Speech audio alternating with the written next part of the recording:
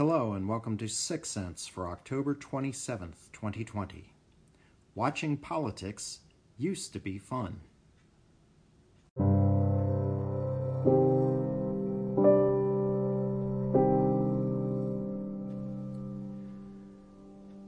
My first political memory was a song. You may remember the old Oscar Mayer jingle. It was sung to that. My baloney has a first name. It's Jimmy. It was the late 70s, and one of the kids on the school bus must have heard it somewhere. We all had a laugh, but I couldn't say at that age I was any kind of political animal. I remember the day Reagan was shot. I was more upset that it preempted a Bugs Bunny special, but hey, give me a break, I was 9. That all started to change in the mid-80s. I became fascinated by the 1984 Democratic primaries. Walter Mondale, Gary Hart, Jesse Jackson, John Glenn, George McGovern, Alan Cranston, they had candidates coming out of the woodwork like I'd never seen before or since, at least until the last 2 election cycles. Throughout the decade, the Republicans were steady as a rock. This was the Reagan era, 12 years. An entire generation coming of age who never knew anything but Republican leadership.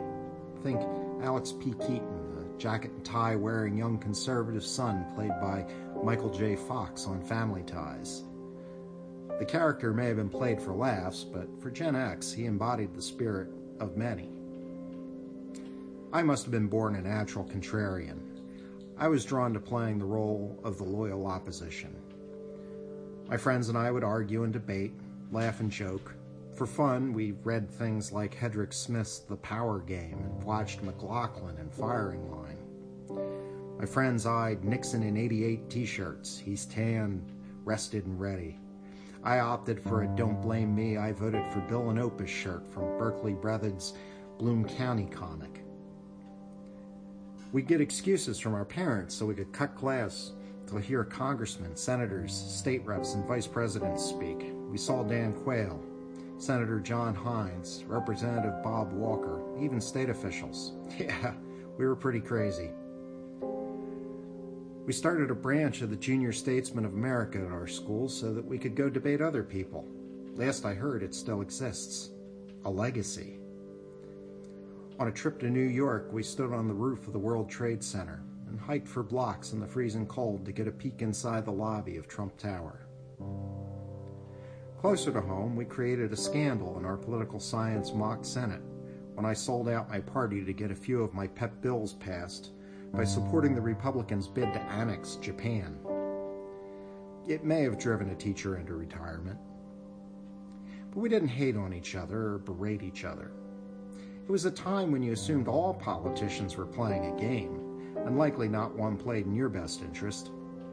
Comedians like Johnny Carson and Mark Russell could make light of it all without being snarky or insulting whole slices of the population. It was a time when politics was still a slightly smarmy means to an end, worthy of objective analysis. Today, politics has become a crusade, a battle between good and evil, right and wrong, socialism and fascism. Assimilation to right-minded thinking is required, or you face ostracism. We certainly can't be friends. If you aren't part of the cause, ulterior motives are assumed. One can't even objectively compliment an opposing political strategy without its supporters thinking you're playing them in some fashion. Talk about sucking all the fun out of the thing. Politics should never be taken that seriously. Setting the stakes that high will only lead to bitter disappointment. Thinking the other side's politicians are crooks, that's not a problem. It's healthy. Thinking yours aren't, that they're as committed to the cause as you are, that's getting played. Politicians will tell you anything to protect their phony baloney jobs. I used to look forward to election days. They were like Christmas to me, full of excitement and surprises. Now, we have people arming themselves in the streets for the coming Civil War. Some are even embracing it. It'd be just my luck to get clipped in someone else's revolution trying to order a flippin' quarter pounder at the drive-thru. Yes, We live in contentious times, but as I often point out in this space, it is hubris to believe that they are the worst of times.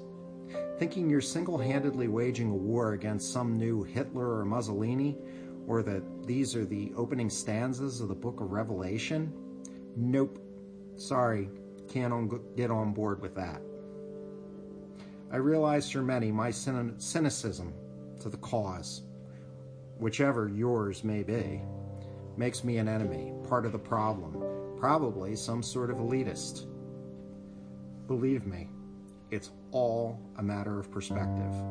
You should try the view from where I'm sitting.